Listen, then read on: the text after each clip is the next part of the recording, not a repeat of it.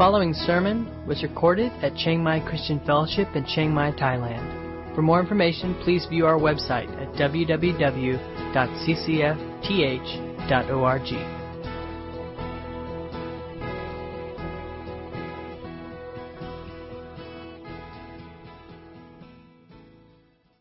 The topic, the theme that John's talking about here is love. What really is love? In the world we live in today, it's a rather confusing concept because we use the word love to mean lots of different things. And as you probably know, in Greek there are several words for love. Does anybody know how many words? Most people will say 3. Technically there's 4. If you were on the right answer on the quiz, right? 4 words for love. So the Greek language can distinguish love much more clearly. In English, it can mean everything from lust to lying down one's life for his friend, right? Pretty broad topic to call it love, right? To put those things all in the same category. And I think if we were to survey, the internet and kind of come up with a definition for what love is in modern thinking, it would probably be something like this. Love means that I'm attracted to someone and I want them to like me. And so I make some kind of advance towards them, and they respond in a way that indicates that they do like me. And I get this great emotional buzz because all of a sudden my life has meaning and worth, and I'm somebody to somebody, right? And it feels good. It feels good to be liked by the person you want to like you. Of course, getting liked by the person you don't want to like you is not quite the same buzz, right? So it's really important how this all works out. And, of course, we know that's not what love is. But to a large extent, that's what the word love means in our culture and society. It means I feel good because somebody likes me. But at the very core of that, it's very selfish, right? It's me getting this emotional buzz, getting value and worth because I am valued by somebody I want to like me. But, of course, John's definition, what John pictures, what he talks about here as love is something much different. And he says here that if we are born of God, we will love as God loves, and this is how we can know we're Christians. So if we use the world's definition for love, everybody's a believer, right? Everybody knows God, but clearly John's talking about something much different here. He's talking about a love that is God's love. And that when we love like that, it's a mark. It's an identifying sign that we are His children and that we are saved and born again. So we want to look a little bit about what this love looks like, and our message will break down into 2 parts. First, we're going to look at God's love as it's described here. Not a complete picture of everything we could say about God's love, but John zeroes in on it. We're going to look at that briefly, and then we will talk about if we're supposed to do this, how do we do this? How do we love like God does? So let's jump in. What is love? What is love? Well, he says very directly and pointedly, he says God is love. Verse 8, anyone who does not love does not know God, because God is love. He is the very definition of what love is. Love is what God is. And it's the very essence of His nature and being. Now, this does not mean, even though it's Christmas time, this does not mean God is Santa Claus. All right? So we get this idea that if God is love, it means that He's like this jolly Santa Claus guy who dispenses good gifts and really doesn't expect much and never gets angry. Like the worst that could happen to you is you get coal instead of candy, and this idea that God can't be angry because anger is not love. But that's really not what it means. God is loving in all that He does.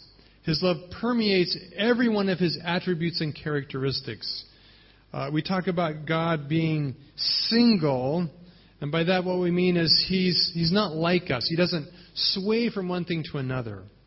So it means that all of His attributes, holiness, wrath, judgment, compassion, vengeance, mercy, flow from the perfection of His love. Right? So when God is angry and wrathful, it is one expression of His love. We don't have time to explain that, but that's who God is. Another truth about God is love. It means that God must be triune. He must be a Trinity. He must be one God in three persons. A solitary God who is solitary in person cannot be loving. God is solitary in His being. He's one in being, but Scripture teaches us that He's three persons. I'm not going to explain this one either because it's too complicated. We don't have time.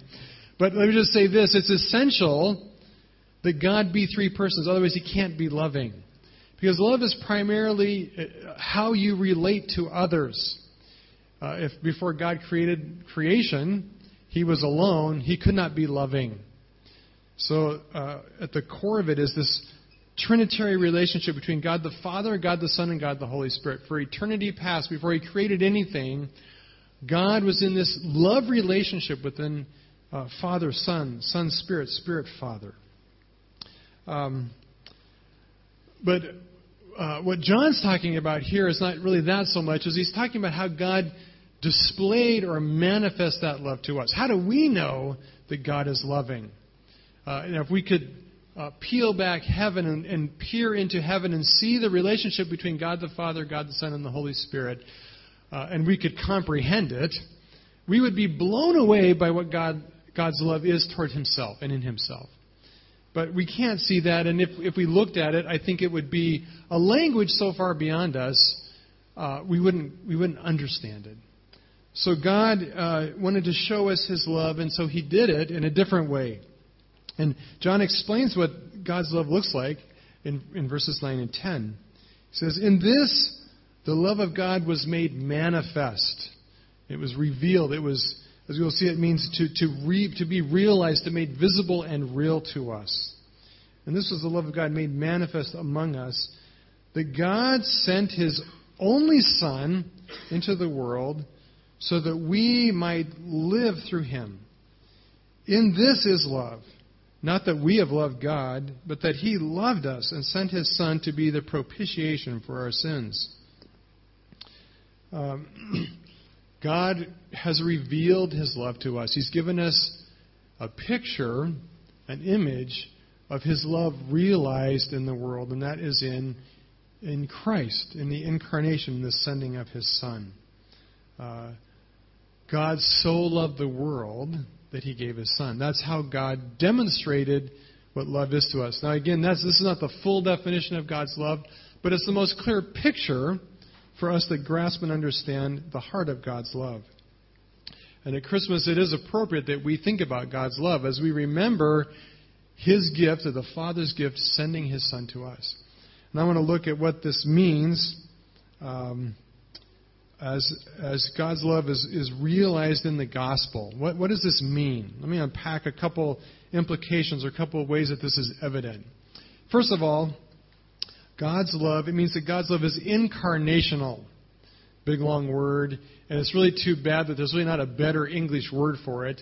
I know you don't go around saying like, "Wow, that was like really incarnational, dude." You know, it's not like in our daily vocabulary. It took the early church 400 years to actually define this word and understand what it meant fully. And I think we still don't grasp what it means to be incarnational. But the simple, quick theological definition is that it is all of God taking on all of human flesh.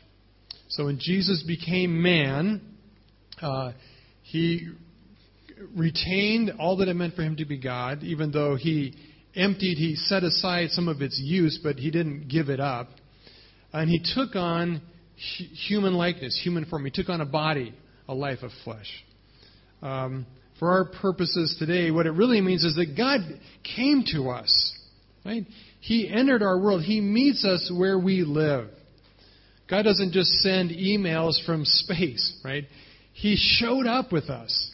And Jesus was born in a stable, in a manger, in real straw and real cow stuff, right? And he ate real food, and He grew up like a real person. He entered our world, and He came to our experience, our pain and our weakness and our struggles, to join in them. Yesterday was King's birthday, Father's Day here in Thailand. In many ways, the King of Thailand is a good example of an incarnational ruler, right?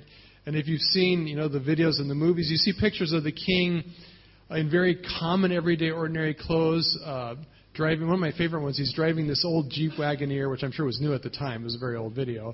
Driving this Jeep Wagoneer through a river. It's like, this is my kind of guy. He likes four-wheeling it up, And he's going to remote villages to meet with the lowliest of his people, to go out there and be with them, right? And to offer help and aid and teach them how to, raise sustainable crops. And you see pictures of him poring over maps and taking pictures. Said everywhere he went in an airplane, he would always photograph from the sky everything he saw.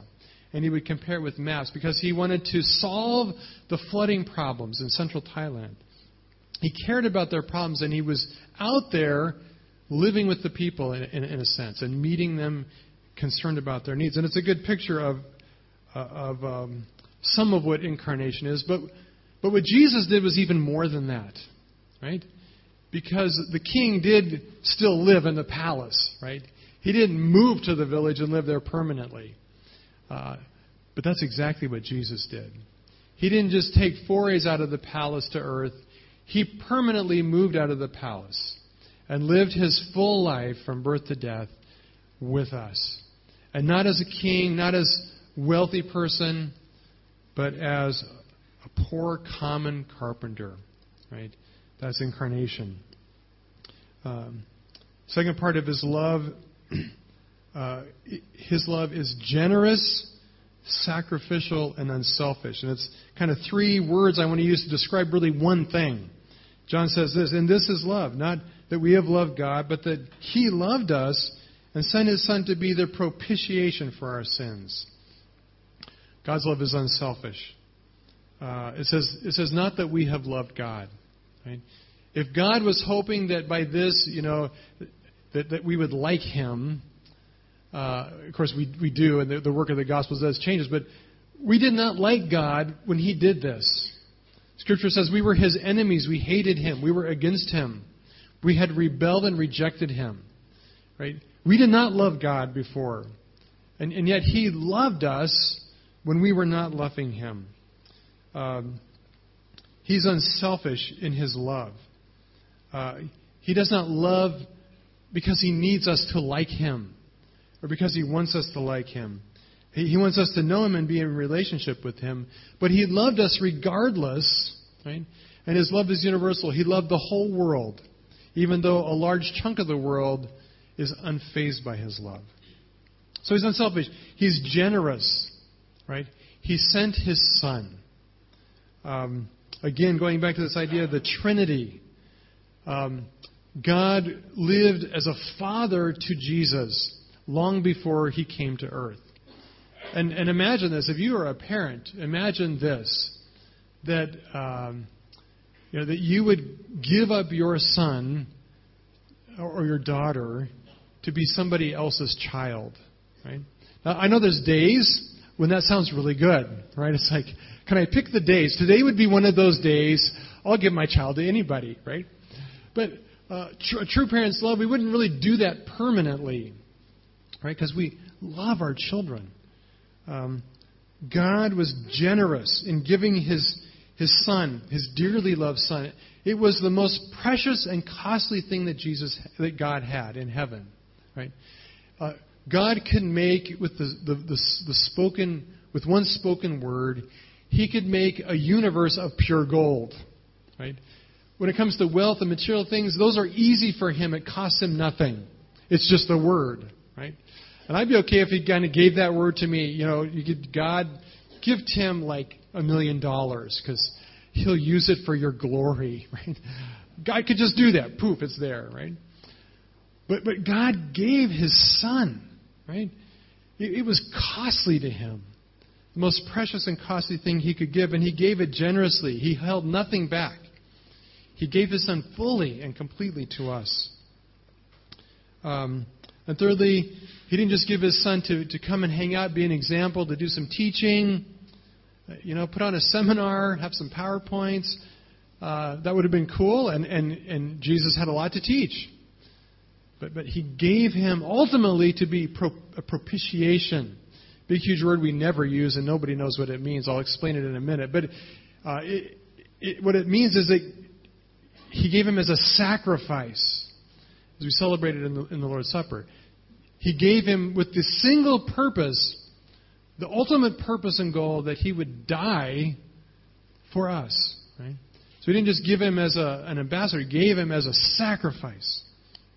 We see it pictured in Abraham offering up Isaac, and we feel the agony of a father who would sacrifice his son. Huge sacrifice, right? And these are all pictures of what God's love is for us, right? And in Christ we see it. And not just in Christ, but it's His heart towards us, and always. He is always generous towards us. He is always unselfish towards us. And He is always giving a love that is sacrificial towards us, right? But is seen supremely in Jesus. Beyond that, His love is redeeming. And sadly, there's a talk today about Jesus' death being basically pointless. Other than that, it just was a demonstration of God's love.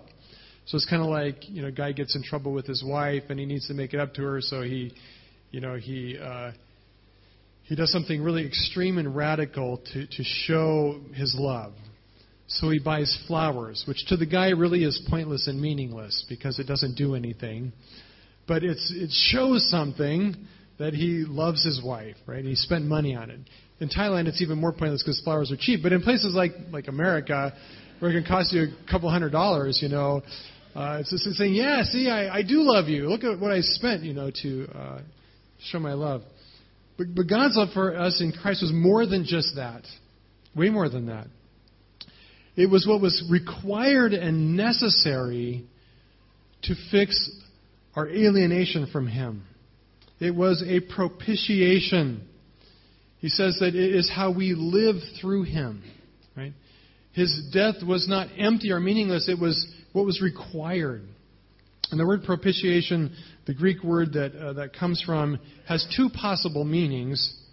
And there's a lot of debate, and I won't get into the whole debate because I think they're both true. I don't think it's an either or. I think both words explain what Jesus' death was about. And the two ideas are propitiation and expiation. Expiation means to remove sin from something. It's a legal word, and if you want to talk legal talk, it means to expunge something from your record. It means you're charged with a crime, and you come before a judge, and the judge says, I'm going to expunge that from his record. I'm going to so take it off, guilty or not, I'm going to take it off of his record so it's not charged against him. Well, Jesus' suffering, His death, His blood, it says, cleanses us of sin. It washes us. It removes sin and all its effects from our life. So that when we stand before God, the sin is removed as far as the east from the west. Right? He does not see it. It is not on our record anymore. It is not in our life. We are clean. We are holy. We are washed and made righteous. Right? That's expiation. But Jesus' death is also a propitiation. And that side of it has more to do with God. And it has to do with this loving God who loves what He's created so much. He loves us so much that when it's damaged or broken, His response to that because of love is wrath and anger. It makes Him angry when sin ruins and destroys what He created. When it turns the goodness of His creative purpose into what is evil and twisted and broken. And so there, in God's anger and wrath, there must be justice. There must be a penalty. Sins and crimes must be paid for. Well, Jesus' death is a propitiation. It satisfies God's wrath by meeting and paying the penalty for sin's consequences. Right? So on both sides, Jesus' death does those things. It takes sin away from us. It removes God's wrath, the punishment that we deserve because of sin. And it sets us free. So what's the point of all that? Well, it's redeeming. God knew what we needed. He knew the only thing that would help us. And He loved us so much, He did that thing that was truly effective to help us, to redeem us, to save us. Lastly, and again, this is not the whole list of what God's love is, but it's what we can see most vividly portrayed in the gospel. God's love is unconditional and all-forgiving. Right? We do not deserve or merit His love. Right? And the whole misunderstood concept of election is that God chose us apart from anything that we did to deserve that choice. He called us first. Right? We didn't seek God. We did not love God. We didn't go on some journey to find God. God reached down to us. He came to us. He chose us. He sent His salvation for us. And we don't deserve it. We're not smart enough to figure it out for ourselves. We're not bright enough to see it and grasp it in our own power. It is all ultimately the doing of God, and it's unconditional, and it's all forgiving. Right? No matter how much we don't deserve it, and no matter how much we take it for granted, no matter how much we sometimes trample God's grace by our sin and our foolishness, God is forgiving, right? He is forgiving. I don't know how many times you have sinned the same sin over and over, and how many times you said, God, I'm sorry. I knew I shouldn't have done it, and I'm sorry I did it again. What is God's answer? I forgive you. The blood of Jesus covers it, right? So that is God's love. It is a free gift, really without strings attached, right? Now we're going to talk a minute. Actually, there are strings attached, but not in the way we think of it humanly, right? It is not that God is loving us so that He can manipulate us into getting something out of us. Right? There's no manipulation. There's no mixed motives in His love. It is unconditional and all forgiving. But there are strings attached in this. That John says here that if we have come under God's love, that we should be loving others the same way. It is a free gift that He expects it to change us, right? By the way, how do you feel about gifts that have strings attached that are very obvious and visible, right? Have you ever gotten a gift from somebody, and right up front you just get these vibes that this is not so pure, right? I remember one time I got this call from this very kind lady who invited me to a free steak dinner, me and my wife, and she was right up very front that she was an insurance salesman, and she wanted to present to us a great opportunity that would be life-changing for us. And she believed in it so much, she wanted to invite us to a free steak dinner. And at this time, we were poor rural pastors in southwest Colorado. And I mean, this is all the bait we needed. Free food, like, that we didn't have to cook. And it was steak. Like, wow. And I was so excited about this, and I thought, this lady loves us, right?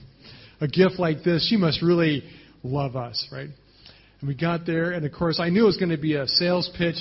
This is my first, I was kind of naive and stupid. I really didn't get the connection between how this free gift and what she wanted from me would be so guilt-inducing, right? And how obligated I would feel to buy her insurance because she fed me one lousy meal, right? Smart lady, right? And of course I bought it, not because I wanted it or because I believed I needed it, but because I felt so bad that she bought my dinner, right? It was not God's love, right? He does not obligate us to duty out of guilt. But He does expect us to love, right? He does expect us to love. But here's the thing. In verse 11 He says this, Beloved, if God so loved us, if God loved us like this in this manner, we also ought to love one another. Literally, He says we have a debt. We have an obligation or a duty to love other people.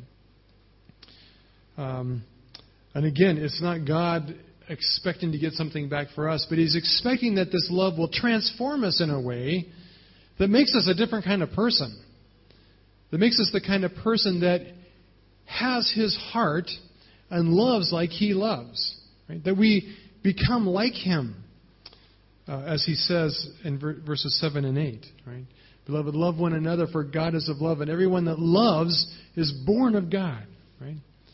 It should become something that becomes an outflow of our life because we've experienced His love. He does not love us so that He can get something from us, but so that we will be like Him. So what does that look like? Let me just blow through this real quick. Of course, we don't love like God, okay? God does not ask, He asks us to make sacrifices. He does not ask us to sacrifice our children. Okay, just be clear on that one, right? We cannot love like God loves. He's infinite, right? There's limits. But there's some characteristics about love that should be true in our life. So let's see if these are true of us. We should be incarnational. In other words, we should be the kind of people who enter into other people's struggles. And I want to be careful here. I'm not trying to insult anybody, but real popular child sponsor programs, right? Don't raise your hand, but how many of you have given to child sponsorship programs? You give $25, $30 to sponsor some poor orphan in some part of the world, right? And people flock to this. Billions of dollars every year are spent on child sponsorship programs. And I'm not saying they don't do good things. Some of that $25 goes to help some child some way. It's great, right? But how much of that is really love, right? Being incarnational is not giving $25 to help some child far away. Being incarnational is adopting a child, right? Is bringing one home and living with one. Right? That's the difference. Incarnational is going there and getting involved, right? It's not just giving maybe thousands or tens of thousands of dollars to some organizations that feeds the homeless. Being incarnational is opening your home and inviting homeless people in to eat with you. Right? Now, which of those is easier? Giving money every time, right? And if we can get it off our conscience with a gift of money, wonderful. If you're asking me to actually have a relationship with people, right? Especially if you're an introvert like me, please no, right? Right? And again, we're not having a relationship with people we like. We're having a relationship with poor and broken people, marginalized people, right? People who are enemies. Right? That's what it means to be incarnational. It means, secondly, God gave generously, sacrificially, unselfishly. We too should be giving of ourselves and our resources. And to do it in a way that is generous, unselfish, and sacrificial. It means giving at great cost. Right? If love does not cost you anything, it's probably not really love. Right? Love costs something.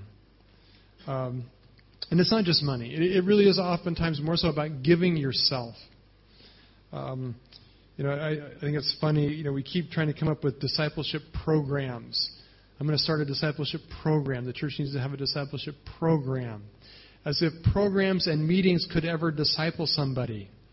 But here's the thing. We want to do that because it doesn't involve me. I can just have the program, and the program will do it, and I don't have to actually get involved, right? But Jesus does not give that picture of discipleship. Discipleship means investing your life in another person's life.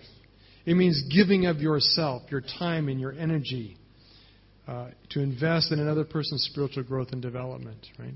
It takes love and sacrificial love to do that, and that's required of us. It means we really help people.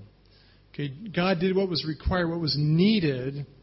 I could go off on this, I won't, but a lot of Christians are super generous, super helpful, give a lot, but they give stuff that's actually not helpful. All right? Great book, When Helping Hurts. You need to read it. Be informed, be smart, and be wise about how you help people. Just giving stuff to people is not always helpful. Case in point, God does not give us infinite wealth, right?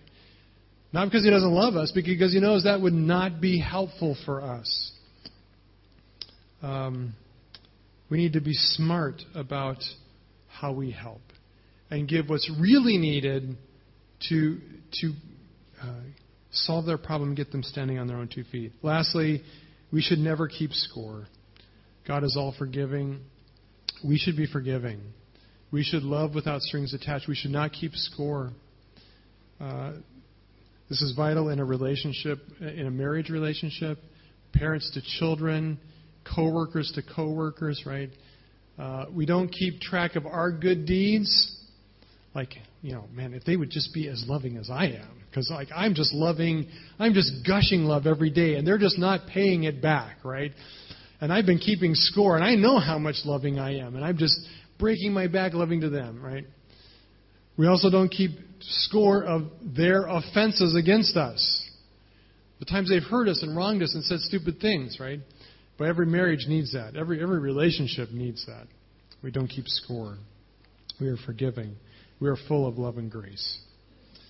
Now, at this point, I could end the sermon by saying, now, go out there and do that, you bunch of bums. You just go in and love. Do that. God did it, and we saw how God did it with Jesus, and so you have a good example. So just get out there and just, quit being so selfish and unloving, you bad people, right? But John doesn't actually do that, and so as much as I would like to, because then I could go eat lunch now, I got to say one more thing. Just one more thing, right? Well, it's one more thing with 3 points, but I'll make it quick. Right? It's actually got pictures or kind of symbols. So here's the thing. We cannot do this. We can't do this. And if you've tried, right, you should know, right? I'm too selfish for this. I don't like sacrificing. I don't like bringing into my home people that I don't know or don't like. I don't even like doing that with people I do like, right? Because I'm an introvert, right? I'm not wired to be loving like this. And just, trying harder, all it does is make me frustrated and realize how bad I am at it. Right? And John does not ask us to do this. John does not command us, right? Now, Paul, he would have commanded it, right? John's much wiser in some respects, right? He says this, beloved, let us love one another. It's a different word. It's not an imperative. It's not a command verb. It's close, right? It's a verb that says, it's a word and a tense that says, I know you're not doing this, at least not very well, so let's work on this, right? Let's love one another because love is from God. And whoever loves has been born of God and knows God.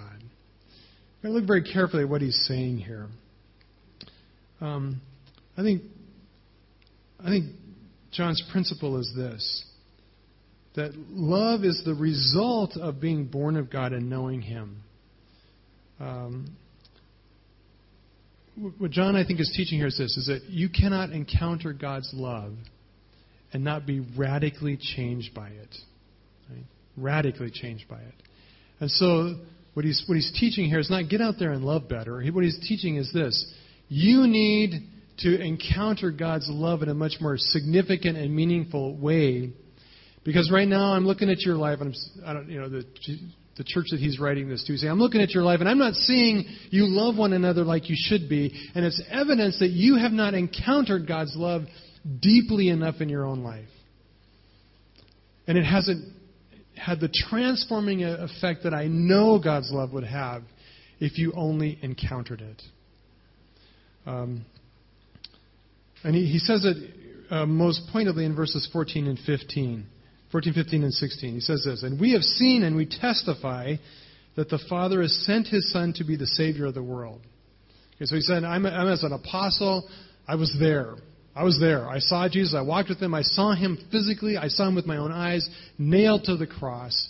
I saw what it cost for Him to purchase our salvation. I saw it. And I am a witness. I am testifying to the church and the world. This is what Jesus did for us. To save the world.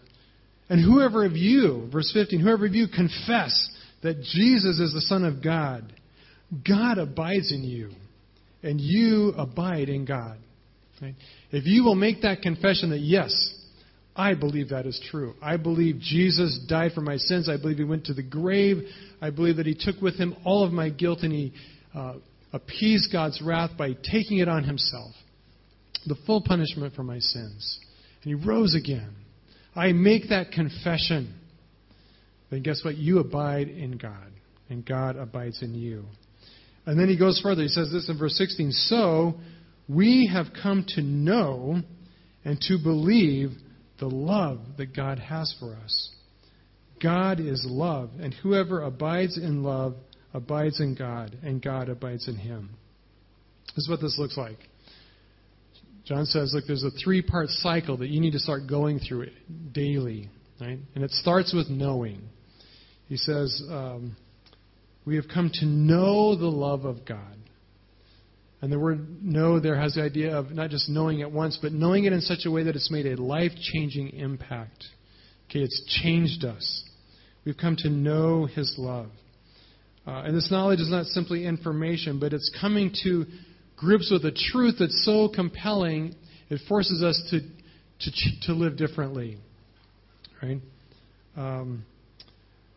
It means that we know we are sinners, that we know we're under God's wrath and judgment, and the only hope for us is a rescuer, a Savior. Right? We come to know that well. Right? And then it says that because we know His love, we believe in it. Faith in itself is not enough. Faith must have an object. Right? Faith must have something that it believes in. Okay, how many of you believe in flying? Anybody? Nobody believes in flying. How did you get? Those of you who don't live in Thailand, how did you get? You swam, right? How many of you believe in flying? Okay, a few of you do. Good. I believe in flying too, right? And I trust in flying, right? But that's quite broad and vague in general. And actually, we believe in more than flying. If we just believed in flying, and we go to the airport and the guy at the counter hands us a kite and says, "Hey, go fly." Like, not exactly what I had in mind. I believe in flying. What I really believe in is safe, modern, well-kept airplanes, right? That's what I believe in. That's what I'm willing to trust my life to, right? Word came out this week, the Thailand got nixed by the International Aviation Administration that they don't follow safety procedures. Doesn't make me want to fly on Thai Airlines, right? We have a knowledge, and it produces in us a belief, a conviction, a trust, right, that causes us to take steps in that direction. We believe not just in God. We must believe in the gospel. We must believe in what Jesus did specifically for us. And we must make choices about that. Yeah, I'm a sinner. I'm headed for hell and judgment. But I believe that Jesus' death was effective. It did what was necessary, and I grab hold of that. I believe it. Right? So we know love. We trust love with our whole life. And then notice what happens. He says that because of that, so we've come to know and to believe the love of God has for us. God is love, and whoever abides in love abides in God. This is what happens when you know love and you trust love like that. You begin to abide in love. You start living in the atmosphere of God's love. And it says that as a result of that, you live in relationship with God.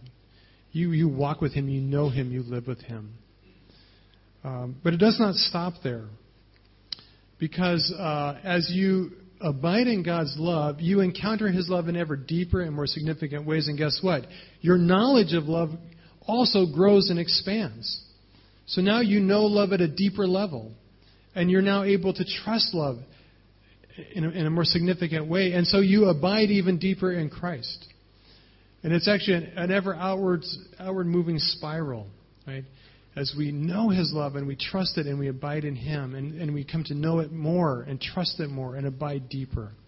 That's the picture that John's painting here. He's saying if you're not loving, if you're not that generous, if you're not that unselfish, if you're not that forgiving, you need to do some workouts. You need to get on the treadmill of knowing God's love and trusting it and abiding in Him. of encountering God in your daily life and experiencing His love in deeply profound ways that change you. Right?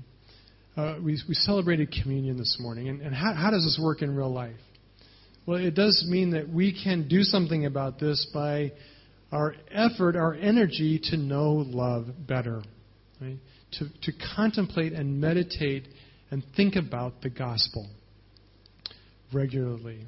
Right? If you were to evaluate how often in a week does the gospel dominate your thinking, right? If you would say, well, aside from Sunday morning, actually probably never, right?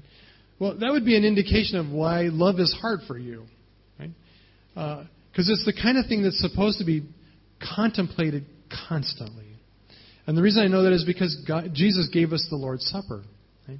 Jesus said, look, what's one of the most common things you do every day? Breathe. Okay, yeah, breathe, I get that one. Okay, what's something else you do every day? Eat. Eat, that's right, you eat every day, 3 times, right? I want you, when you eat, to remember my body broken for you. Every time you drink, I want you to remember my blood poured out for you. Right. Sadly, we've turned into this ceremony that we do once a month. Not what God intended. He said every time you eat and drink. Right?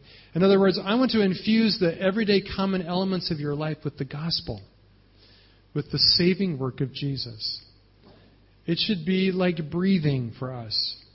Every time we're in the Word, every time we sing, every time we praise, every time we move, right? We are contemplating God's love for us in Jesus. That will be life-transforming.